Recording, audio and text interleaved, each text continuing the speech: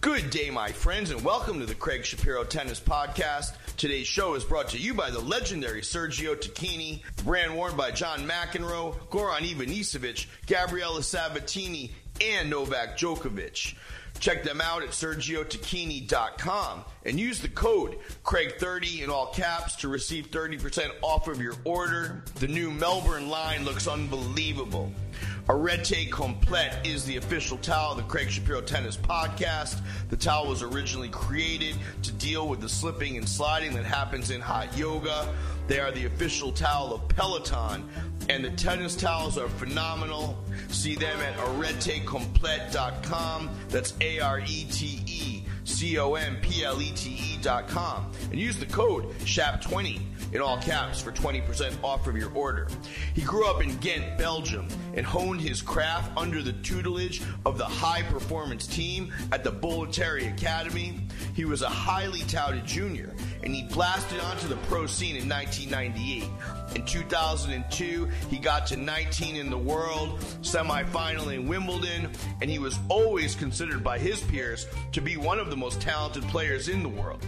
The X-Man, Xavier Malisse, is today's guest. So hang on a second. So you're in Ghent, Belgium. Were you living in Sarasota? Were you living in Florida at some juncture, or do I have that wrong? No, you got it completely right. I moved there when I was 17 in Bradenton because of Bollettieri Academy. I mean, I still go there. I never asked for my green card, so with all this COVID rules and everything, I can't get there. But usually I still spend the winters in Bradenton, Sarasota. You still do? Yeah, I still go. My best friend, Jimmy, still lives there, so basically I play Albert Hall Seniors Tour, and then after that, it's mid-December, and I go there for about 2.5 months, actually, back to Sarasota. You talking about Jimmy Bollettieri? No, not Jimmy. Jimmy Nagelson, who was Betsy McCormack. Oh, got it. Brother. Yeah, he's my best Betsy friend. Nagelson's brother. Yeah, Jimmy Nagelson. Yeah, he's my best friend, so I still go there. Gentlemen, you hear former world number 19, made the semis of Wimbledon, was a highly, highly touted junior in the mid-90s, and he came on the scene quick, widely considered one of the most talented players, really in a sense, there's ever been. People really have a huge respect for him, and that's the X-Man, Xavier Malisse. Hi, how are you guys? I'm good, brother. As you know, we do a 5-set format. The first set is the off-the-court report. What are you doing in Belgium straight through all this pandemic mania? It's pretty tough. I mean, we can't do much here. If you're over 12, you can't participate in any indoor sports. Obviously, Belgium, the weather, the climate was -10 a couple of weeks ago. Now it's better. Play a lot of paddle, play a lot of golf, but restaurants are closed. You know, it's just it's a big, as we say, like you. That's it, man. You're a retired tennis player. Yeah, and I mean, I'd love to play. I'd like to play on the Champions Tour, you know, play seniors events, but you know, obviously those are all gone. So yeah. It's a bit boring at the moment, but you know, it's the same for everybody right now. But you said to me just before we started recording that you can't really move and groove out of the country. Is that true? Yeah, we need papers for essential travel. If not, you can't even drive to Holland or France or anything. So you need negative tests, you need all the essentials. So we're stuck. Hopefully that will change very soon because traveling, you know, as you know, is my life. So, and I still enjoy it. So hopefully this all goes away pretty soon. Now, you mentioned golf, and if you look on your social media, I see a lot of you golfing. Has your golf gotten better than your tennis yet, or are you still a better tennis player than you are a golfer? Tennis is easier for me. You know, I could play. I'm okay. If I don't play for a couple of months, I can pick it up and it'll be fine. With my golf game, it's a bit different. I mean, I am at a handicap 3, which is not too bad, but my tennis is just, you know, I know what I'm doing there. Golf, not so much. And you mentioned paddle. Is that padel, the game that has the little sandy bit? Yeah. You enjoy that? Yeah. Spanish game. They play a lot in Spain.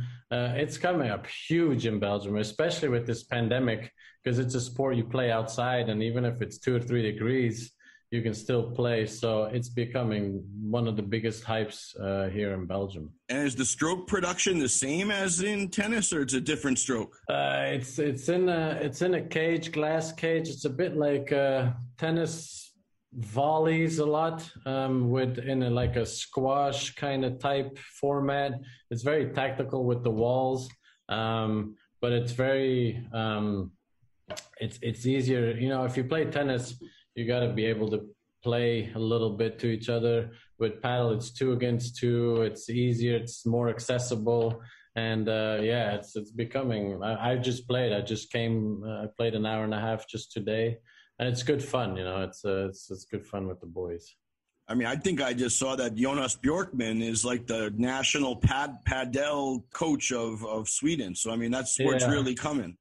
He's got a big club in Stockholm himself, indoor club, and I'm looking to maybe invest in it also, because it's a sport that will stay, and it's, like I said, it's very accessible for anybody. So it's good sport. Man, we usually don't talk about anything but tennis on our show, but everyone's talking about this padel.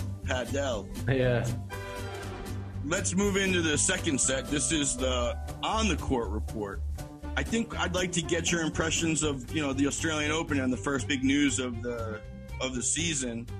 Yeah. We can start with the women. What were your impressions of the tournament? I mean, to me, and I did another interview, and I said this, to me, Osaka doesn't look like she's ready to lose. Her strokes look so good. Everything's in place. Mentally, she's there. Physically, she's good. She takes the ball early. She doesn't give her opponents the time. So I think as far as the winner goes, it's probably about picture perfect as it is right now. If she stays injury free and she keeps playing like that, it should be tough to beat. She's mentally very good. Do you know Wim Fissette? I do, actually. We're the same age. He used to travel with us when we were 13, 14 years old, together with Oliver Rokas. So he knows a lot about tennis. He's been in tennis for a long, long time. Obviously, he had a nice thing going with Kleisters in the beginning. But he's a good coach. I think he's a good coach in the way of he keeps his players pretty happy, pretty satisfied. They know what they're doing. They have their game plan. And I think that's one thing he does really good, because he's been doing this with a couple of players now. Well, this guy's player just won 14 straight major matches, right? She just won the U.S. Open and the Australian Open back-to-back on his watch. Yeah. That's a pretty good effort. Yeah, no, it's a great effort. Obviously these players are already very talented, but you got to keep them happy and focused. So I think that's one thing he does really well. And then besides that, I didn't see so much of the women, but I do enjoy the way that girl Brady hits the ball. I think her serve can improve a little bit. It seems hectic at some points, but her strokes are good. And I think on clay she could be really dangerous. She's got that forehand she can whip, and so she's a good player. That forehand looks a little bit like your forehand. Yeah, almost. I'm just kidding. No, but you know what I'm saying as far as technique-wise. Yeah, it does, and she places it well. She's got that whip. She's got a little more power. That's why I think on clay, with that whip, she'll be dangerous. And like I said, I think the serve needs work a little bit. When it goes in, it's really good, but she has too many misses where it's off frame and low in the net that I saw in the final two, and that's a little point she can work on. But work ethic, and like you say, when she can run around that forehand, she could be very damaging. And what do you say about Novak Djokovic? What do you say about Daniil Medvedev? And there was a lot of good tennis on the men's side. I enjoyed the match, Nadal Tsitsipas. I really like Tsitsipas. I love his game, the way he acts on court, the way he does. I really enjoy it. It still needs a little more molding, I think. I think its serve can be better for such a tall guy, same thing. But then, Djokovic, all respect, what can you do? This guy comes up with the huge tennis at the right moments. And, I thought Medvedev would give him a bigger fight, a bigger match. I actually thought Medvedev would win with the confidence and all his top 10 wins and all the streaks. But I think physically Djokovic looked a bit better, played really good tennis. I mean, to win 3 sets against Djokovic, it's gonna take a while for these guys to beat him. So he's on a track to win the most slams, I think. Are you dialed into the ATP tour? Did you learn anything interesting? Not too much. With all these things going on, I don't really know much going on. I will be in Miami probably coaching. So I will get into it a bit more. I'll probably go to Dubai and Miami coaching with a player. So I'm really happy and excited about that. Come on, X-Man. You got to tell us who it is. I traveled him 2 years ago. I did 6-7 weeks with him with Lloyd Harris, a South African player. And for me, really good. First of all, he's a great person, which interests me the most, but his game is huge. Big, good athlete, nice guy, great player, young. So I'm really excited to do a couple or 10, 12 weeks with him again. And so I'll get into it again a bit more and probably get more insights again. But it's tough to follow it from home and not knowing what's going on. Xavier, Malisse back on the bag with Lloyd Harris. I know a lot of the ladies find him to be a heartthrob.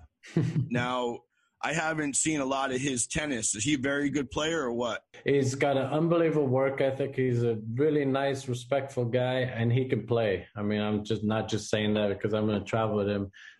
He has a coach, Anthony, who he's been with for, I think, probably about 10 to 12 years, a South African guy. And I'm just going to hop in for 10, 12 weeks a year.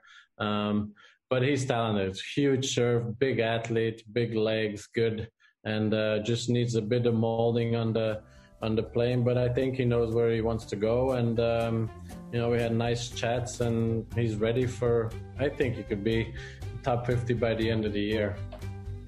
There it is. Let's move into the third set. This is the portion of our show where we talk about your career. I know you had a storied and very good junior career, but where does your tennis begin? How'd you get rolling? I got rolling here in Belgium. My brother's 3 years older, and he was into tennis. Nobody else in our family really was. And I just I'm 3 years younger than my brother, so I was 5. I just kind of strolled along to the club. And apparently I just picked up a racket and started hitting balls against the wall. And somebody said, well, where is he taking lessons? And my mom said, well, it's the first time he's hitting balls. So this lady said, well, if this is the first time, maybe you should let him play also a little bit, a couple hours a week or one hour a week. And that's kind of how it started. And my brother was there. He was a good player and just kind of stayed at that club for 6-7 years. And they had a really good school there. They had Dick Norman grew up there. So a lot of good players. And Dick Norman had a great serve, man. He was a good player. Yeah, he was good. He's from the same town almost where I'm from. So are you guys Flemish? Yeah. Dick Norman too? Dick is Flemish too. Yeah, Flemish. And yeah, we have Belgium's so small, but still we got 3 different languages. It's kind of strange. Do you speak French too? Usually the Flemish, 70% speak French. The French don't speak Flemish because who really needs Flemish at some point, So it's not a language we're going to use a lot. So what was the moment where you started getting very good? When did you start traveling internationally? When did you start playing well? Yeah, to be honest, I never thought, well, maybe I'll become this or that. It kind of just went into it. You had Oliver Rokus on the French side, and then I was on the Flemish side. We were winning everything, but we would play like summer cups, winter cups, European championships together. And we were we played the under 14s world championships in Japan, and we got in second. So, at that point, you start knowing, well, we're beating everybody. We're second in the world. Then we won the European Championships under 16. And I think that's when you start realizing, well, maybe something's growing here. And, juniors went well, won a couple tournaments. And then, you got IMG came to me and asked me what I needed, what I wanted, and where I wanted to go. And I think at that point, okay, this is where I'm going. This is going to be my career. This is what I want to do, and this is where I want to end up. So, can you explain how that happened? Like who reached out? Was it Olivier von Lindonk, or who was it? I was here in Belgium. I was at the federation, and I felt at 16 and a half, almost 17 years old, that I was at my best here, meaning we had great coaches for under 13, 14, 15, but I didn't feel like we had enough experience to get me where I wanted to be. I didn't want to be here in Belgium anymore because I wanted to train in the sun. I wanted to feel like I'm working hard. And so it was actually Justin Hennon's dad who was with IMG at the time or was reaching out with IMG. And they said, hey, we know IMG. Maybe you want to. It was Regis Brunet from a French manager from IMG. Regis Brunet, very well known. Yeah, so he reached out and said, hey, listen, what do you want? We want to give you what you want. And I said, I want to train in the sun and I want to be with the best players. So he said, go to Florida. So I went with my brother for 2 weeks. And after 2 or 3 days, I called home and I said, I'm not coming back. This is the place for me. And been there ever since. Yeah. Were you very close with Nick when you got there? Were you right on his court right from the beginning? In the beginning, I was with Fritz now. Yep. He was with Agassi for so many years. I mean, tremendous person. For me, one of my big mentors, why I love tennis so much. He brought tennis to the court and knowledge about life that I will never forget. So he really got me going. And it was more like, okay, today, the pros were in. We were still in the juniors at the time, 17. And, we got to train on Nick's court. Back in the day, it was Nick asking the people, okay, I want this guy to practice with Inquist or Rios, who was there, or Tommy Haas. And it was more the first 3-4 months like that. But after that, we were pretty locked in with Fritz and Nick all the time. So, yeah, great place.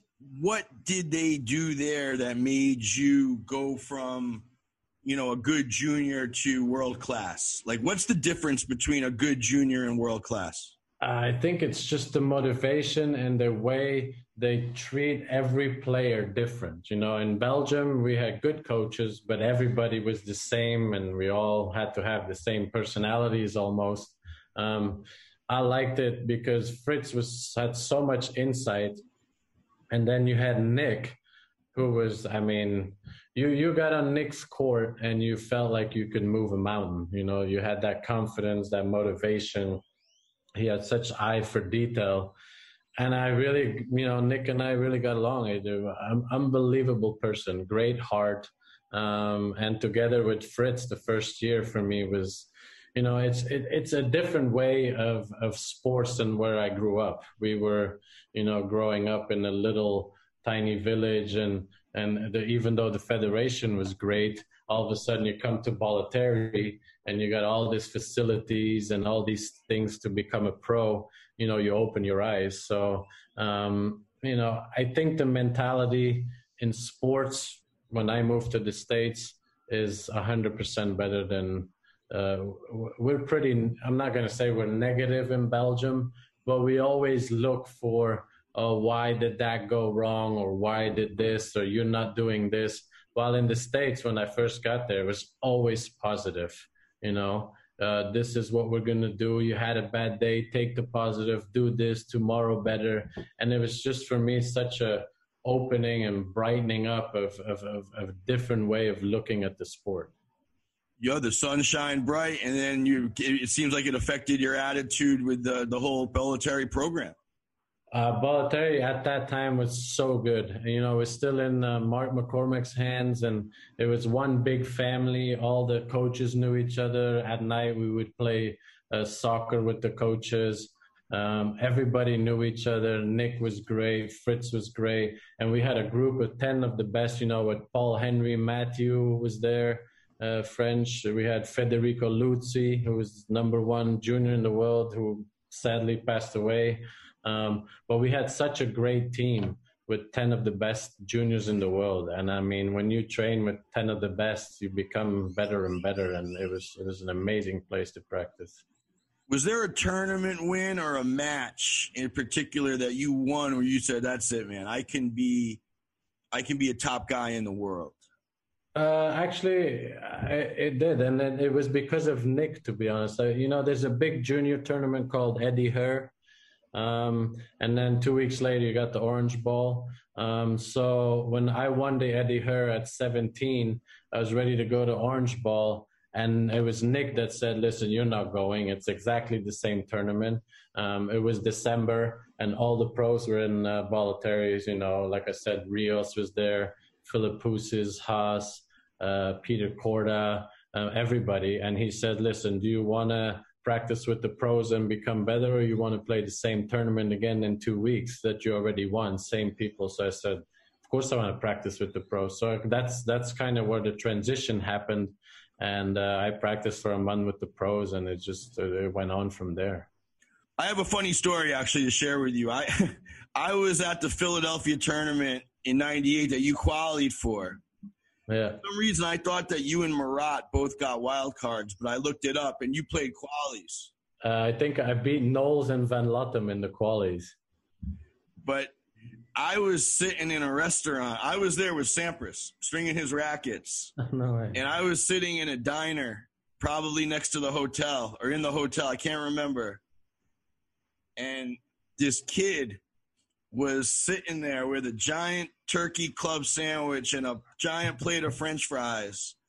And he was talking shit. He was talking shit about Pete. And it was you. And that night you went and played Pete, and you played him tight. Yeah, you were a teenage kid. I was. I think I was 18, and I was 850 in the world or something. And when the draw came out, I saw one player had to play Pete as a qualifier. And I still remember, because my parents actually flew over from Belgium to see the match. And I just signed with Adidas, and my parents, the flight was late, and they came at like 2-1 in the first. But I think I came within 2 points of winning or something. You played him super tight. And I was like, wait, this is because I heard you talking. You're like, man, I'm not afraid to play Pete. Yeah. You're telling your friend, you were saying to him, I literally was right at the next table. No way. I mean, to be honest, I would never disrespect a player, especially a legend like Pete, but I was never afraid to play anybody. Yeah, I felt like my tennis was good enough to play with everybody. But obviously, he was #1 in the world at that time. I was just super excited, and I played really, really well. I still remember that match like it was yesterday. And I think I was up... it was 5-4 for me in the third set, and I was at 30-all, and he hit an amazing shot, and then I hit a good one after, and I could have won. But, I think after, it would have been great to win, but it was better than I probably just lost. Did you reach your potential? How would you, let me ask you that. Did you reach your potential? I'm going to answer this honestly. Did I? No. I feel... There was one stage in my life at 27 years old where I had worked out like crazy. I was in the best shape of my life. I had won a Chennai tournament against Nadal, Quebec in the finals. I won doubles that week. 2 weeks later, I won Delray Beach. I beat Blake, everybody, won doubles against. I was in the best shape, and I felt like that was my moment to become top 10 or top 5. Because I was super strong mentally. I was on a cloud, and I snapped my wrist. And that's the only thing that I regret. I do regret some other things. Obviously, you go through life. But I do feel like that was my moment, because I was 20 in the world and I had no more points. I already taken 500 points. I had 6 months of no defending, and I snapped my wrist. And, when you're out for 6-7 months in tennis, you drop back to 300. It takes a year to come back. And it was tough because then you're 28 and a half, 29. It's a long way back. Yeah. It was a long way back from that wrist injury. Yeah. And actually, to be honest, I enjoyed tennis more after that injury because I realized what I was missing during all that work while you were injured. But the potential, I think it went too good in the beginning without really pushing myself. So I got wild cards in the beginning when I was 18, 19 in Indian Wells. I beat Ivanisevic, I beat Sanguinetti, and I lost to Moya. But everything was just rolling. I was going from 150 to 110. I was going to 80. All of a sudden, I'm 22. I played semis in Wimby. I'm 20 in the world. Obviously I was working out and practicing, but I think it would have been better for me to get my ass kicked in the beginning to realize what I really had to do. And that's one thing if I would have done it a little bit sooner, I would have probably realized I had to work probably that 10% harder, and then maybe I would have been top 10 a bit longer. But, things happen. And what else do you regret? That, like I said, that's one of the mistakes. Physically, I should have been stronger.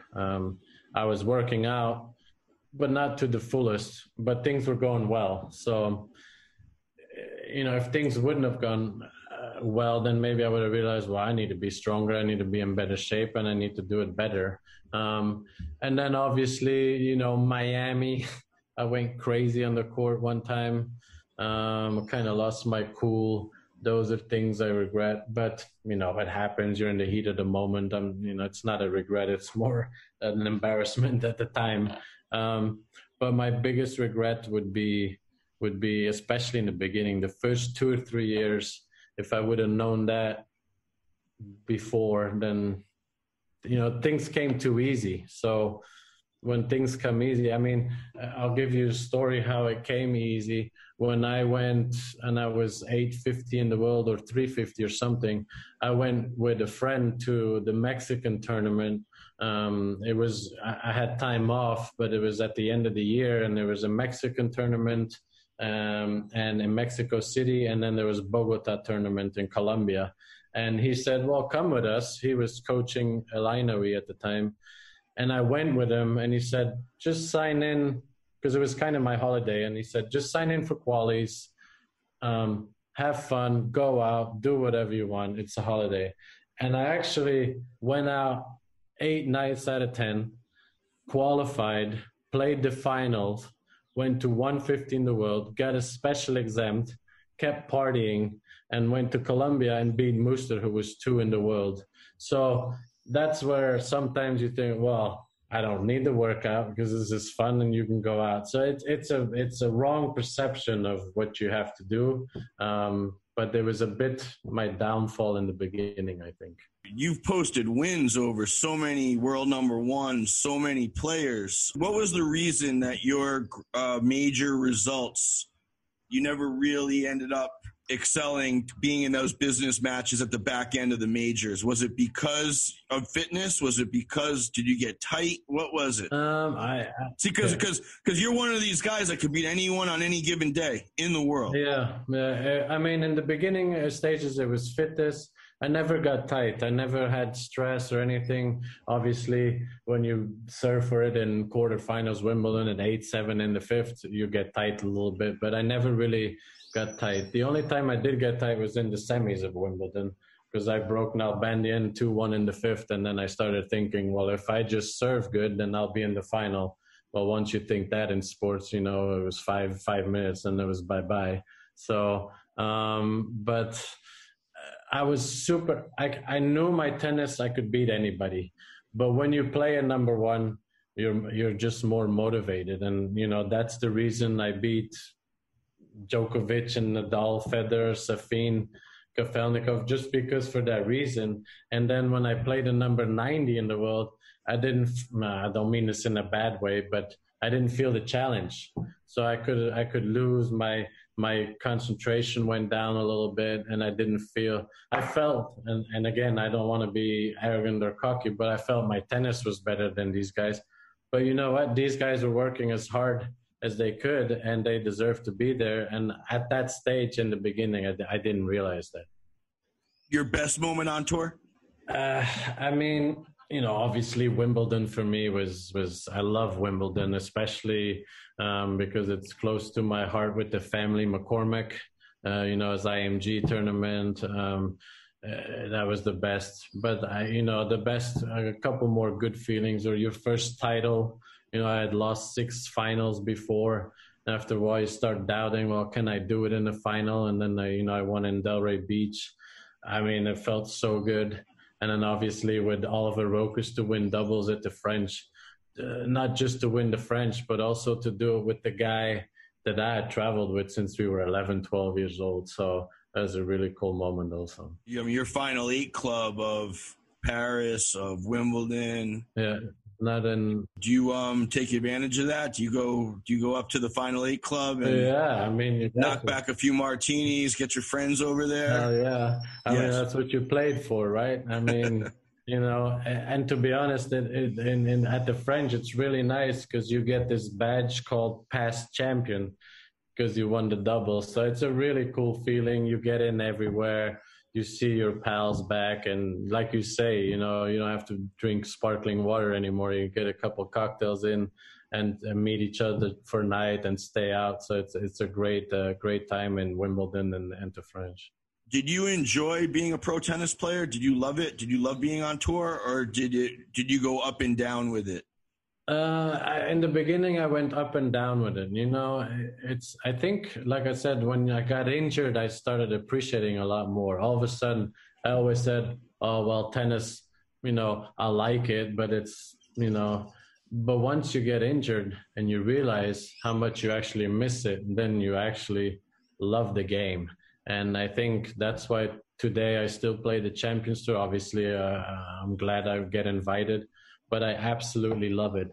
And it's actually too bad that, like, we act on Champions Tour, we laugh, we meet with sponsors, that sometimes we can't do that enough on the Pro Tour, because it's a totally different world, and it's actually a nice way of giving back and stuff. So I absolutely love it. Yeah. Did you find the locker room a unpleasant place, or did you enjoy the locker room?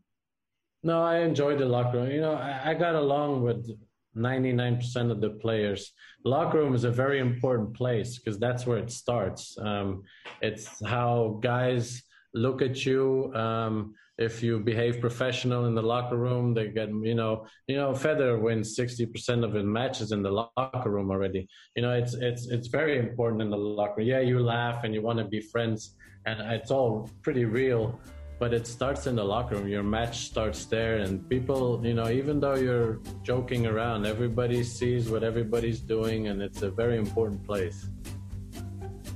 Let's move into the 4th set. This is what we call the 10-ball scramble. I just say it, and you say what comes in your mind. You ready? All right. Your current racket? Broken. No brand? You don't play with a certain brand? No, I do. My whole life, Prince. I love Prince. I was with Prince since I was 14 years old. Xavier Malisse, a Prince player. Loved it. Fantastic. Your grip size? Grip 3 with a butt cap 5. 4 3/8. What's that? You 4 3/8 grip. Yeah. But with a bigger butt cap. With a bigger, because I was very loose holding it, and I needed a little bit of grip on the bottom. How do you string your racket? Very tight. I was at my major years, I was at about 30 to 31 kilos, 29, 30. So that's about 66 pounds, I think. Xavier Malisse strings it tight. Do you still do that, or you loosened it up since then? I still do. You still play with it tight? Yeah, and I play with a very shitty string. I'm not going to say shitty, but it's a string that costs $4 or $5. What string is that? First, I played a long time with Fiber Tour, synthetic gut. I mean, nobody played with that. And I played with it until they ran out of it. So I called Japan Babolat, or Babolat called Japan France. I took them all. So now I play with another same synthetic string. Hang on a second. So you beat all those players with like a terrible, cheap synthetic cut. Exactly. That's what you play with. That's it. My whole life, yeah. I tried to mix it up. Actually, good story is I played Delray Beach. My coach was Kelly Jones. I played Delray Beach, and he told me to mix it up. I played with Luxilon and my string, mixed it up, felt horrible, but we kept going at it. And I was playing Jeff Morrison, and it was one set all. I was playing horrible. I had given one string with my regular old shitty string, got it back at 4-1 down in the third. I was so happy. I beat him and I won the tournament. How about that, man? That's a good way to do it. Exactly. That's a great win. Did you save your credentials? No, and I kind of regret that. I was never the guy who was doing too many, all the good stuff and the good memories are in my head. So I know I never saved them. Who was a player you just hated to play? You just couldn't beat? Sebastian Grosjean. We had the same style, and I was always just short playing. He would always beat me. It's just Sebastian Grosjean. Yeah, he was my dark horse. Who did you love to just murder? Who could you not lose to? Clement, another French guy. Even though we had very tight ones, he would, him and Vincent Spadia. We played a couple of battles, but I always seemed to have the edge. And Arnaud Clement and Vince Spadia, you just used to pistol whip them. Your greatest win? Is there a match that just stands out as by far your greatest win? Greatest, beating the number one guys, I beat Safin a couple of times, great guy, greatest win.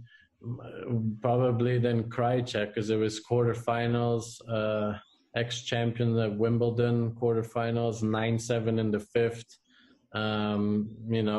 Those are wins you don't. I'm sure he wants to. We still laugh about it. He still says, "How could I lose to you?" and stuff. So I see him on the Champions Tour, but great guy.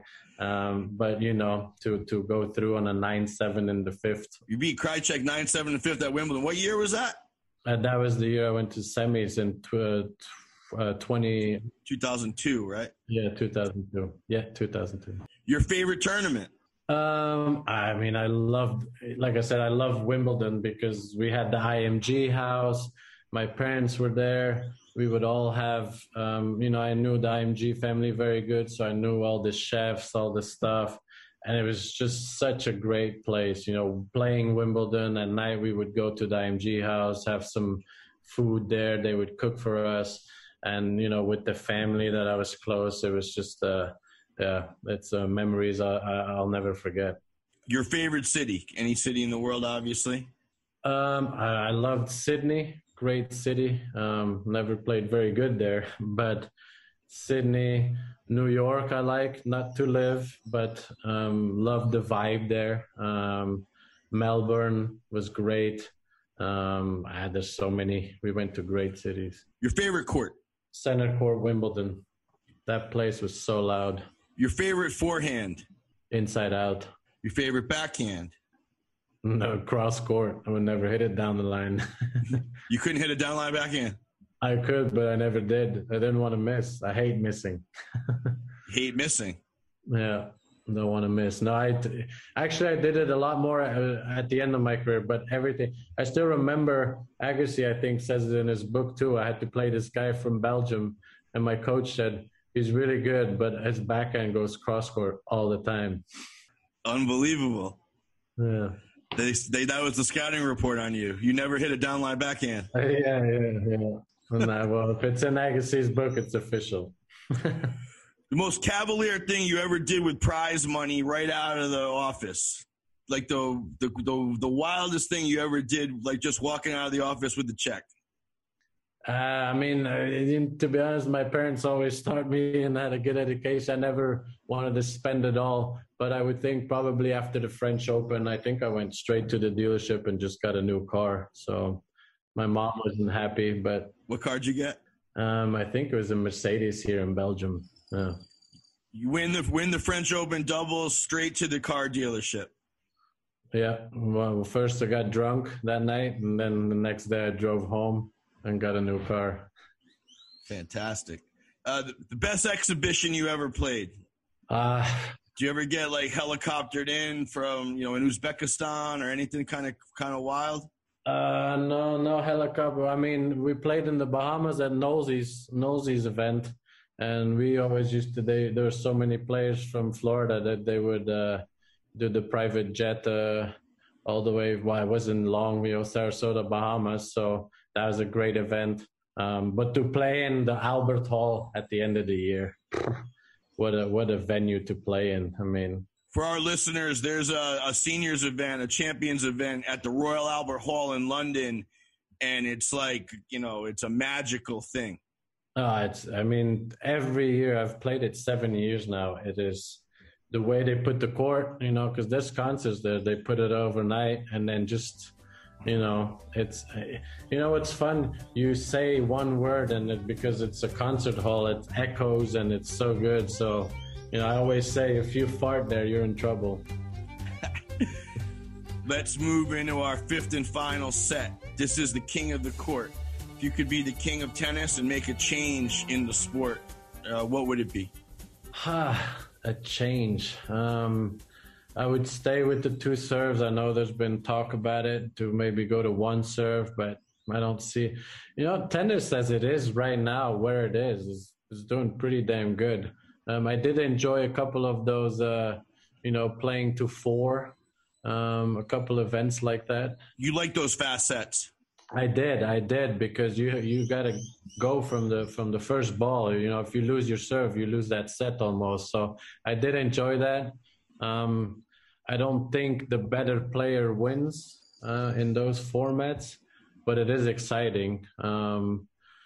But, I like the tennis the way it is. People say it's, like when it's 5 sets, everybody loves those. When you have an adult Tsitsipas going 7-5 in the 5th, I enjoy those. People want it quicker, but sometimes I don't think it will be good for the sport. It's like almost more chapters in the book, right? When those matches go long and strong like that. Yeah, I understand they want to shorten it up, like you don't have a Isner Mahut for 3 days going on, and they've changed that a little bit. But how many times does that really happen, So I feel like the excitement comes from those matches, and people will remember that match forever. So do you want to take that away from players and fans? Not always 100% on the same page with that. Hey, man. As I said, I first saw you go toe-to-toe with Pete Sampras in 1998 at Philadelphia, and I strung Pete's rackets for that match. So, it's been a pleasure to watch your career, and you're always just so dangerous. I just can't thank you enough for coming on the show. No, thank you for inviting me. I really enjoy talking tennis, especially with this knowledge that you have, and I can't believe you were actually eavesdropping on my conversation when I was brother, I was right on it, man. Listen, the X-Man, Xavier Malisse, thank you very much. Enjoy the rest of your week, and you are released. Thank you for having me. Huge thank you to Xavier Malisse, and thank you to Sergio Tacchini. Check them out at sergiotacchini.com and use my code CraigDirty at checkout to receive 30% off of your order. Once again, Arete Complete is the official towel of the Craig Shapiro Tennis Podcast. They are ARETECOMPLETE.com. The towels are an unbelievable gift for your tennis team, your friends. Use my code SHAP20 in all caps to receive a 20% discount. If you have not done it yet, please subscribe, rate, and review on Apple Podcasts. And as always, share the show with your friends. Max Loeb edited the show. Our music is by Brian Senti. We'll be back next time with more of the most interesting voices in the sport. Until then, I'm Craig Shapiro, and you are released.